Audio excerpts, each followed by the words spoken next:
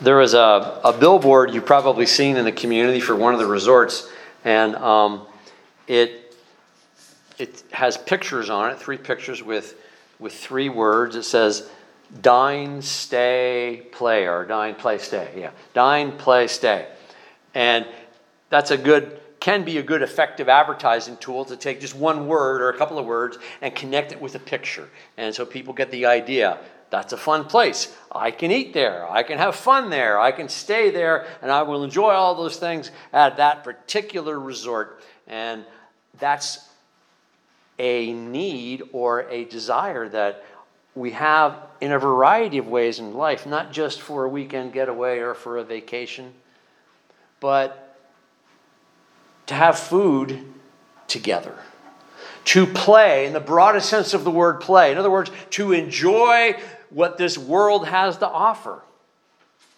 And to stay, that is to connect and to build relationships, to enjoy what God has given.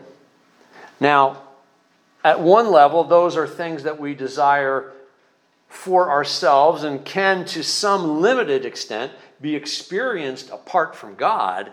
But to fully gain what it means to have real fellowship, what it means to have real connection with God, what it means to have a way to stay in relationship with God and with others, we need the Spirit of God in us that came on that first day of Pentecost, or not the first day, but the day of Pentecost after Jesus' resurrection, when the apostles were gathered in Jerusalem. When we looked in detail in the last 2 weeks at the first portion of this letter, the second chapter of Acts, And here is the result.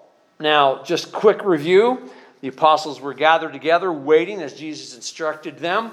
And then what sounded like wind, but there was no wind, but there was a sound, and there was what looked like tongues of fire. They weren't literal tongues of fire, but that was the description, came upon the apostles gathered in that room, and they were given the ability to speak a language they never knew before, but it was a language that was known to people gathered in that city because there was a festival of Pentecost, and Jews came from all over the world, and most people were multilingual, so they understood what the local language was and would normally be, but also their own language from the place they traveled from.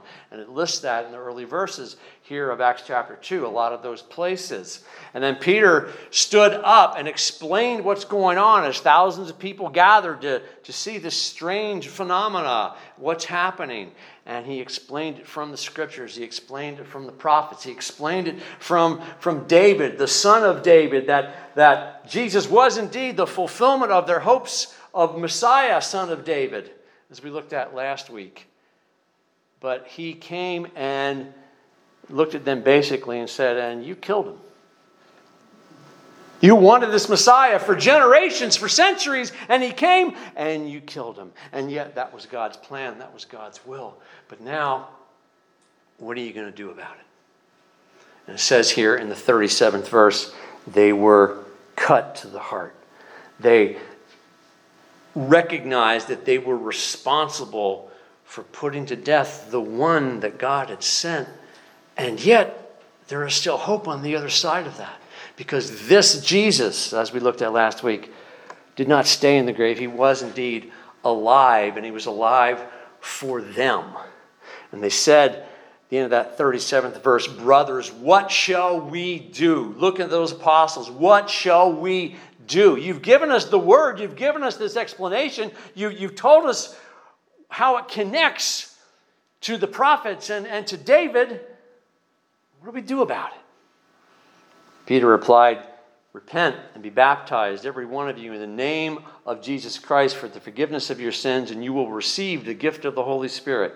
This promise is for you and for your children and for all who are far off and for all for whom the Lord our God will call. It's interesting when you look at there's kind of components and various descriptives of what the gospel message is and the receiving of the gospel message, salvation, all those words. If you have any connection with the church or grew up in the church, you're probably familiar with those. But there's not necessarily a direct order. Like right here, it says, repent, be baptized in the Spirit. But other times the Spirit comes and then there's baptism later, or there's baptism first and then the Spirit comes. And now all of it has to involve repentance. It has to be a turning, a changing of direction away from God to God. And then God brings in these various aspects of the salvation message, because it happens this way here, and as we'll see going forward through Acts, it happens in other ways, in other times and places. So it's not the order that matters here, it's what's included. And repentance, that turning, the baptism, the physical sign for the inward reality of what's going on spiritually when a person turns to the Son of God, Jesus Christ, died and risen for them, and accepts in faith that is for them, and they believe that. And receiving the Holy Spirit. Now, as I pointed out a couple of weeks ago, while the Spirit came and gave this particular use of language for the apostles on that day, when the crowd got it, there's no indication that they got the same thing, but they did get the Holy Spirit. So it's just, we need to take in faith that when we come to Jesus, when we believe, His Spirit is in us. His Spirit lives us and breathes in us and begins to emerge more and more in our lives. That's what we want to see happen in us. And then the 40th verse says, with many other words he warned them and he pleaded with them, save yourselves from this corrupt generation. Those who accepted his message were baptized, and about 3,000 were added to their number that day. Now, I want to focus mostly this morning on the last few verses here. And all the believers were together. They devoted themselves, it says. They devoted themselves to, and before we look at what they devoted themselves to, what exactly that is, there was that word. There is that word, devoted. What are you devoted to? In a very open kind of way. What do you need to be devoted to? What are you devoted to and perhaps you shouldn't be, or you're giving it too much attention? It's easy to say something like, Christians today or the people in the church need to be more devoted. And we all stand there and shake our heads, yup, and that's me, and maybe there's a tinge of guilt there, and I got to get more devoted, more devoted. And that's a good moment to kind of have that turning maybe, that if there's repentance there has to happen, that's great. But the thing is, if you don't make room for devotion by being a little less devoted somewhere else, and maybe entirely eliminated in some cases, so that there's more space in your heart to be devoted to God. And that's really where it drives us, to recognize that devotion is a heart issue. What is my heart really after? What do I desire the most?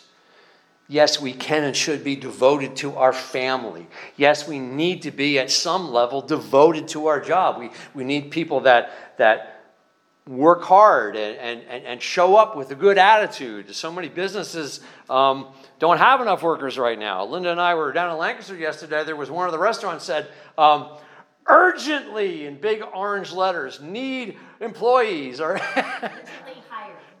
urgently hiring, or something like that. Yeah, and that's happening right now, which is kind of a strange thing. When a few years back there was, a lot of unemployment, and now there's not enough people to fill all the work somehow. But so we need to be devoted to what we're given to do, to raise money for our family and the needs in our lives. And there's devotion to causes that's good and important. But is there room in all these various zones of devotion in your heart for the church? And more to the point, if we are devoted to the church, then maybe those other things can be transformed to be part of your expression toward God. Or you realize, you know what, I don't really need that anymore. That's not as important. Devoted themselves to. This is the beginning of the church. If you were to ask the average Christian what the church is about, I hope they have a ready to go answer. Different churches have mission statements or catchphrases, if you will, to sort of encapsulate that. On our sign out here and on our bulletin every week, it says 3 words. Anybody know what those 3 words are? Oh, good, thank you. Hope, heal, and help. That encompasses what Bushville Community Church is all about. Okay, and that's us. And other churches will put it some other way. Now, all churches that truly believe in Jesus Christ, died and risen, connect back to this first church. This first day, these first days, weeks, and months that the church existed anywhere was right here in Jerusalem. So it's good for us once in a while, any church, all churches, to pause and go back to all of our roots and say, how did it begin? Catherine was asking me last week about roots of various denominations. And we were talking about that. Catherine and I share a love for history. And so we had a great conversation after worship last week about, wow, there's so many denominations, and why did this one divide when, and what was going on there and there and there. And, you know, I'm not sure. I don't really think this is what Jesus had in mind, to have 40,000 denominations worldwide. But nonetheless, it doesn't mean that, you know, most of them, hopefully, are still genuinely worshiping Christ and wanting to serve Him. But all of us pull back and go back to this church right here. What were they devoted to? And then bring that back into our situation. They were devoted to the apostles' teaching. It's the first thing they say. In Mark and all the other Gospels, when the story of Jesus begins, and he begins his travels, and he starts to, after the baptism, after his baptism, after John the Baptist died, basically, he really went out in earnest daily and collected his disciples, and he would go from town to town and teach. Yes, he did miracles. Yes, he cast out demons. Yes, he confronted corrupt authority. He did a lot of things, but his main goal, he even says it himself, when he went from place to place, was to teach the kingdom of God. So, when it says here in Matthew chapter 28, this is probably familiar with this if you're familiar with the New Testament. This is the Great Commission. So the last words that Jesus had, among several things he said, before he ascended into heaven. This is after his death and resurrection, just before this event in Acts 2, okay, the Pentecost. He says, therefore, go and make disciples of all nations, baptizing them in the name of the Father and Son and the Holy Spirit, teaching them to obey everything I have commanded you. So, the early church, the first church, was dedicated to teaching. Where did the apostles get that teaching? From Jesus. What did Jesus want them to teach? Okay, the Great Commission says, teach everything I have commanded you. What did he command? All right, let's go to John 15. John 15, and that is down at verse 9. Because was Jesus just about commanding a newer, greater effort to obey the law? Was it 10 commandments every day, all the time? Is that it? Now I've died and risen again, so now you can do this. Was it about law and rules and adherence to all of that? Or was it something else? It is, and it's right there in John, in Jesus' own words. He says in, again, beginning at 9 of John, I'm on the wrong page, John chapter 15. As the Father has loved me, so I have loved you. Now remain in my love. If you keep my commands, you will remain in my love, just as I have kept my Father's commands and remain in his love. I have told you this so that my joy may be in you and that your joy may be complete. My command is this. Couldn't be plainer, could it? Okay. My command is this. Love each other as I have loved you. Greater love is no one than this, to lay down one's life for one's friends. You are my friends if you do what I command. I no longer call you servants because the servant does not know his master's business. Instead, I have called you friends. For everything I learned from my Father I've made known to you. You did not choose me, but I chose you and appointed you so that you might go and bear fruit, fruit that will last, and so that whatever you ask in my name, the Father will give you. And he reiterates the same thing in case you missed it the first time, 17th verse. This is my command. Love each other. That is the essence of Jesus. To know how much God has loved you and then pass that love on to other people. Even before he died and rose again, that was true, because when the Pharisees tested him and said, what is the greatest command? His answer was to love God and to love others, basically. And so all of Jesus' other teachings flow from that desire. The Sermon on the Mount is filled with love for God, expressed in the Beatitudes, in the way that the attitudes that you take on in your heart and mind. Matthew chapter 5. And the 6th chapter, he begins addressing things that you've heard it said, but I say. If you're depending on law to impress God, to appease God, to be accepted by God forever because you're good enough, well, guess what? Your outward lack of murdering someone in God's eyes falls apart, because if you hate someone in his eyes, that's just as bad. Your outward lack of committing adultery in the world's eyes might be okay, but your lust in your heart is what God sees, so you've also committed that. So Jesus is tearing down the whole law structure right before their hearts and lives, and basically says in the end, be perfect as my Father is perfect. But that's not the way you have to go. You don't have to be perfect. And then he draws them back, and I can get into the whole Sermon on the Mount thing. That's an awesome chapter, 3 chapters. So what are they teaching? They're teaching Sermon on the Mount. They're teaching the parables that he told. 30 or so parables. Scholars differ on how they define what parable is. Some have a very kind of a wider definition of it, where a lot of short sayings of Jesus could be considered a parable. And if that's the case, there could be as many as 200. But most scholars just narrow it down to a shorter list when he tells a story of some kind, like the Good Samaritan, like the prodigal son, those parables. So they would tell those parables in their teaching. They would talk about the kingdom of God or the kingdom of heaven, which you'll find 85 times in the written Gospels. Now, at this point, let me remind you, if you don't know this, in Acts chapter 2, and for a long time after that, they didn't have this. So how did they teach? Wow. There's apostles that saw Jesus, they heard Jesus, and they remember, and Jesus promised them that the Spirit would remind them.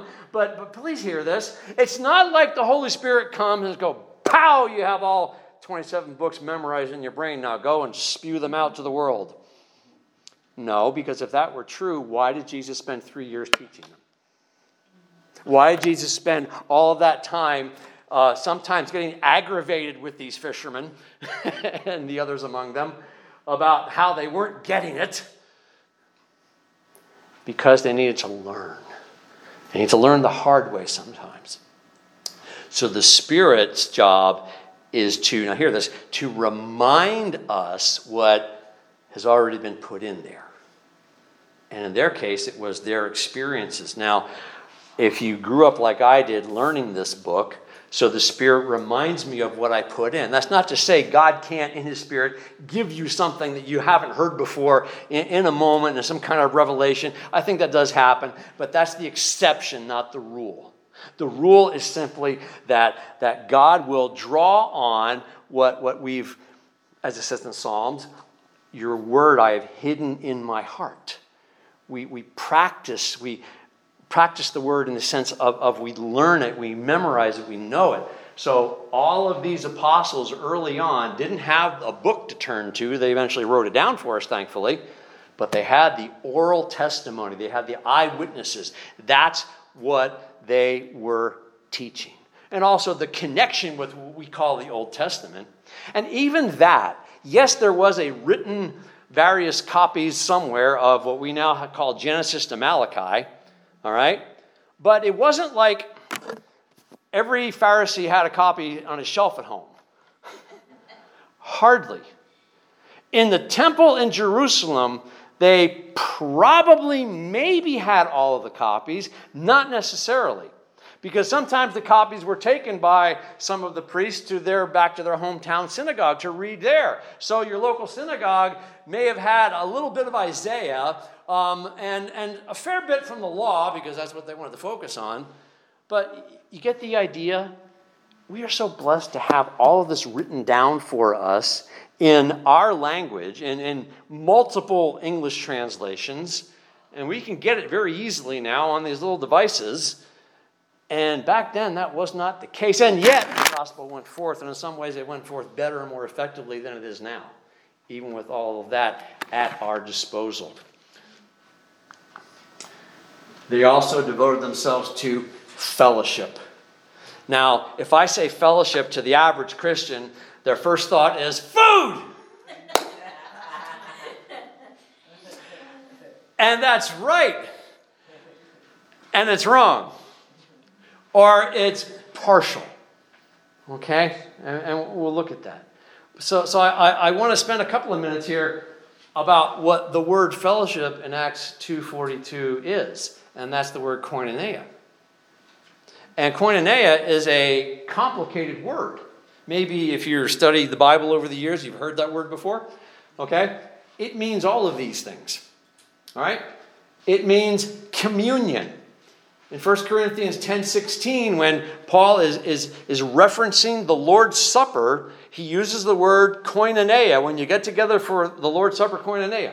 Okay, so that's one meaning. There's another one in 2 Corinthians 9:13 when he's encouraging them to collect an offering for another group of Christians who were having a tough time. He called the sharing of your wealth koinonia. Okay, so that's another one. Then there's the fellowship of the Holy Spirit. It's often something that people pray. It's the closing words of 2 Corinthians at 13:14. You know, God bless you and... No, that's the wrong one. Let's turn to that, because I love how this rolls out. It's 2 Corinthians, again, the end of the chapter, the end of the book, the closing words of 2 Corinthians.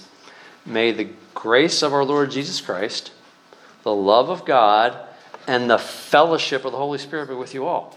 Okay, a benediction prayer. Well, the word fellowship of the Holy Spirit, fellowship is also the word koinonia. So which is it?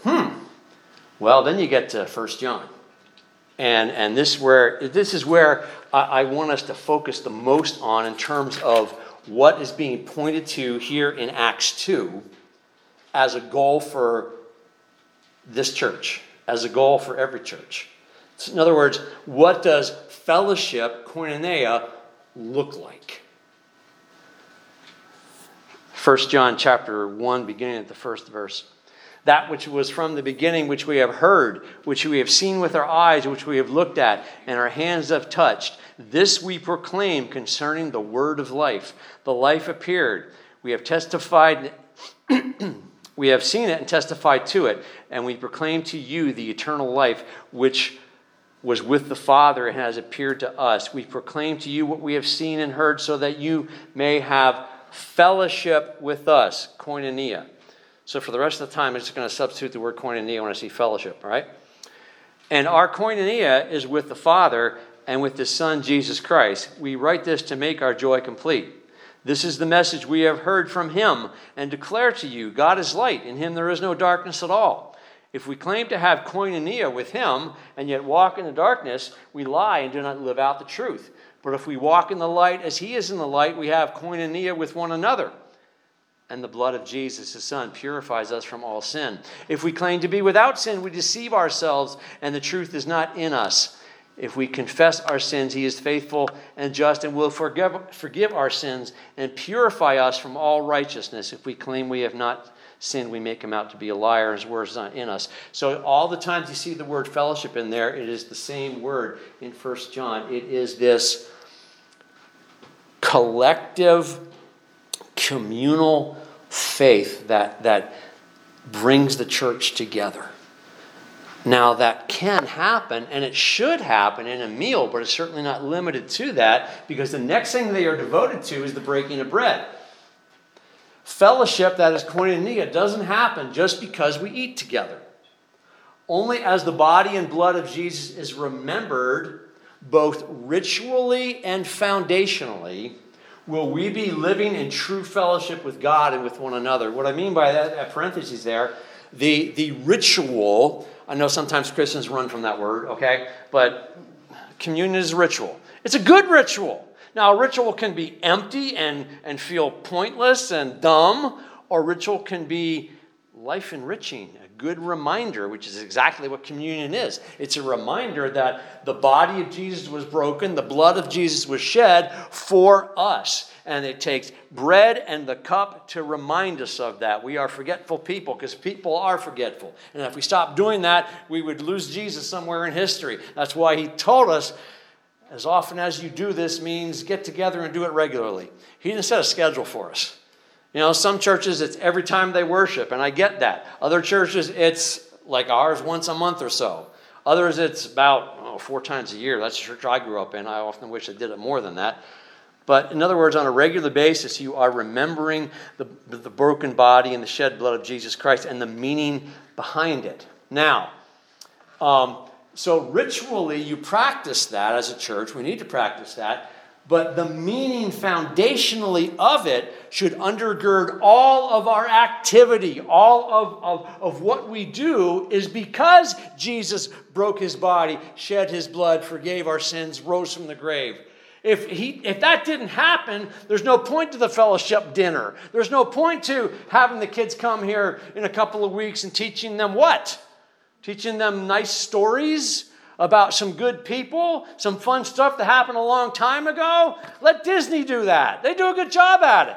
But we're not teaching Disney. We're teaching the Word of God that is rooted in the ritual and the foundation of the shed blood of Jesus for us. And that's what helps us to truly live in fellowship with each other. Let's go to 1 Corinthians 11. Giving your Bibles a workout today. 1 Corinthians 11. If you're familiar with the book of Corinthians, both letters, but especially the first one, Paul is just having a real hard time with these believers, and he calls them babies. Flat out. You're a bunch of babies, grow up. That's the Paul Miller translation. And that's the way he felt about it. It was, and they had so many problems and issues, and one of them was with the Lord's Supper. And in the 11th chapter, he's addressing this, and he is concerned about how they were practicing the Lord's Supper. Now, understand this, even back in Acts, when the church began, and it's apparent from within Scripture and even from sources outside of Scripture, that communion was a full meal for the church. They definitely had the bread and the cup, but then they also had other food to go with it. And presumably they would begin with the bread and the cup in some kind of a ritual way that we remind people, this is the bread broken for you, and pass it among them. This is the cup, just like Jesus passed it among his disciples. And then they would go on and have the rest of their meal together. That was, and I think that's a good practice. I'm not suggesting we go back to that, although more meals would be good, you know. More people to help make them, right, Cynthia? Yes. All right. But because getting together for food is wonderful, and it's enriching, and it's great. But in Corinth, when Paul wrote this, one of the issues the Corinthians had was to bring the ways of the world into their practice and their church life, basically. So if you lived in Corinth and throughout the Roman Empire, there was a very clear social structure established. And there was the rich people who had everything, and there was somebody below them, and we call them middle class, and there was some below them, and I'm not exactly sure how many tiers there were, but there were several. And then when there was a public meal, or especially if you had a home where you could host people for a meal, and there had to be a big home of people that could afford to do it, some of those people were in the church in Corinth. Some of the people in Corinth were apparently well-to-do. So when they had the meal for the church and the church gathering, including communion, they would do what they always did for a public meal in their house. There was an upper section in their home, literally up higher, almost a stage, where all of the very fortunate and blessed and rich people would eat. There was a lower section where the rest of the people would eat, and there might have been people outside who weren't allowed to come in that would eat. Now, the people up there got all the really, really good food. They would eventually, if they felt enough kindness and weren't too drunk to think about it, pass down food to the ones below them, who would then in turn pass it out the door to the people waiting in the street. That was the way the culture worked. It wasn't good, but that's the way it was. And most people just kind of accepted that. You can't fight against it. Oh, well, we're not quite up on the upper crust, but we're not the lowest level evil either. So hopefully we're going to get something to eat tonight. Now, that mentality comes into the church. So there's a meal, including communion, at, someone's home in Corinth. And Paul's addressing the problem that was taking place at the 20th verse of 1 Corinthians 11 when he says, "So then, when you come together, it's not the Lord's Supper you eat. For when you're eating, some of you go ahead with your own private suppers." Private supper, well-to-do. "As a result, one person remains hungry and another gets drunk. Don't you have homes to eat and drink in? Or do you despise the church of God by humiliating those who have nothing? What shall I say to you? Shall I praise you? Certainly not in this matter." Yeah, he had every reason to be angry. You got to change. This is the church. We are all one. There is no more pecking order. There is no more social status. So let's welcome everyone. And I think our culture today has some lessons to learn there in various ways too. But, so you see here, just because there's food at the church doesn't mean it's real, genuine koinonia fellowship when there is the breaking of bread. And then the last one is prayer. They devoted themselves to prayer, and we could spend a whole series on prayer. I'll just give you this one verse. "And pray in the Spirit on all occasions with all kinds of prayers and requests. With this in mind, be alert and always keep on praying for all the Lord's people," from Ephesians 6:18. Make prayer part of your life. Anybody here pray too much? God told you to back off? Probably not. So we all have something to learn and to grow in that. To keep making prayer. So when you take these together, what are the main priorities of the early church, the first church? They devoted themselves to the apostles' teaching, to koinonia, genuine fellowship, to the breaking of bread, including communion, and to prayer. That was the essence of the church. Now, within all of those things, there was other stuff going on, okay? Even today, you take, for example, teaching. Okay, so we're gonna fulfill that when we have the kids camp here, because we're going to teach children about Christ and his love for them. And the breaking of bread, we do that. We share the bread, the food, with the community. But we also have the literal breaking of the bread in terms of communion here once a month. So we're still practicing these things. We're praying. So all of that is there. So my closing, as you look at this then, I'll wrap this up in a moment. The last few verses of Acts 2 then say this from the 43rd verse down. So this is what happens when the church learns, communes, and prays together. Okay, here's the result of a church being founded on those things. Everyone was filled with awe at the many wonders and signs performed by the apostles. All the believers were together and had everything in common. They sold property and possessions to give to anyone who had need. Every day they continued to meet together in the temple courts. They broke bread in their homes and ate together with glad and sincere hearts, praising God and enjoying the favor of all of the people. and the Lord added to their number daily those who are being saved. So what did God do with a church that functions like this? Well, awesome stuff. Signs and wonders happen. Everything in common. They kind of came together and said, you have a need, I'll help you out. There was a readiness then to meet the needs. Now, what it says here about selling property doesn't suggest that we shouldn't own things or own property, and if you do, you have to give it up and bring the money to the church. No, what it does mean is if you are blessed with means and there's someone in need, you can meet their need by selling what you have potentially, or in another way, giving the value of that some form or another. Okay?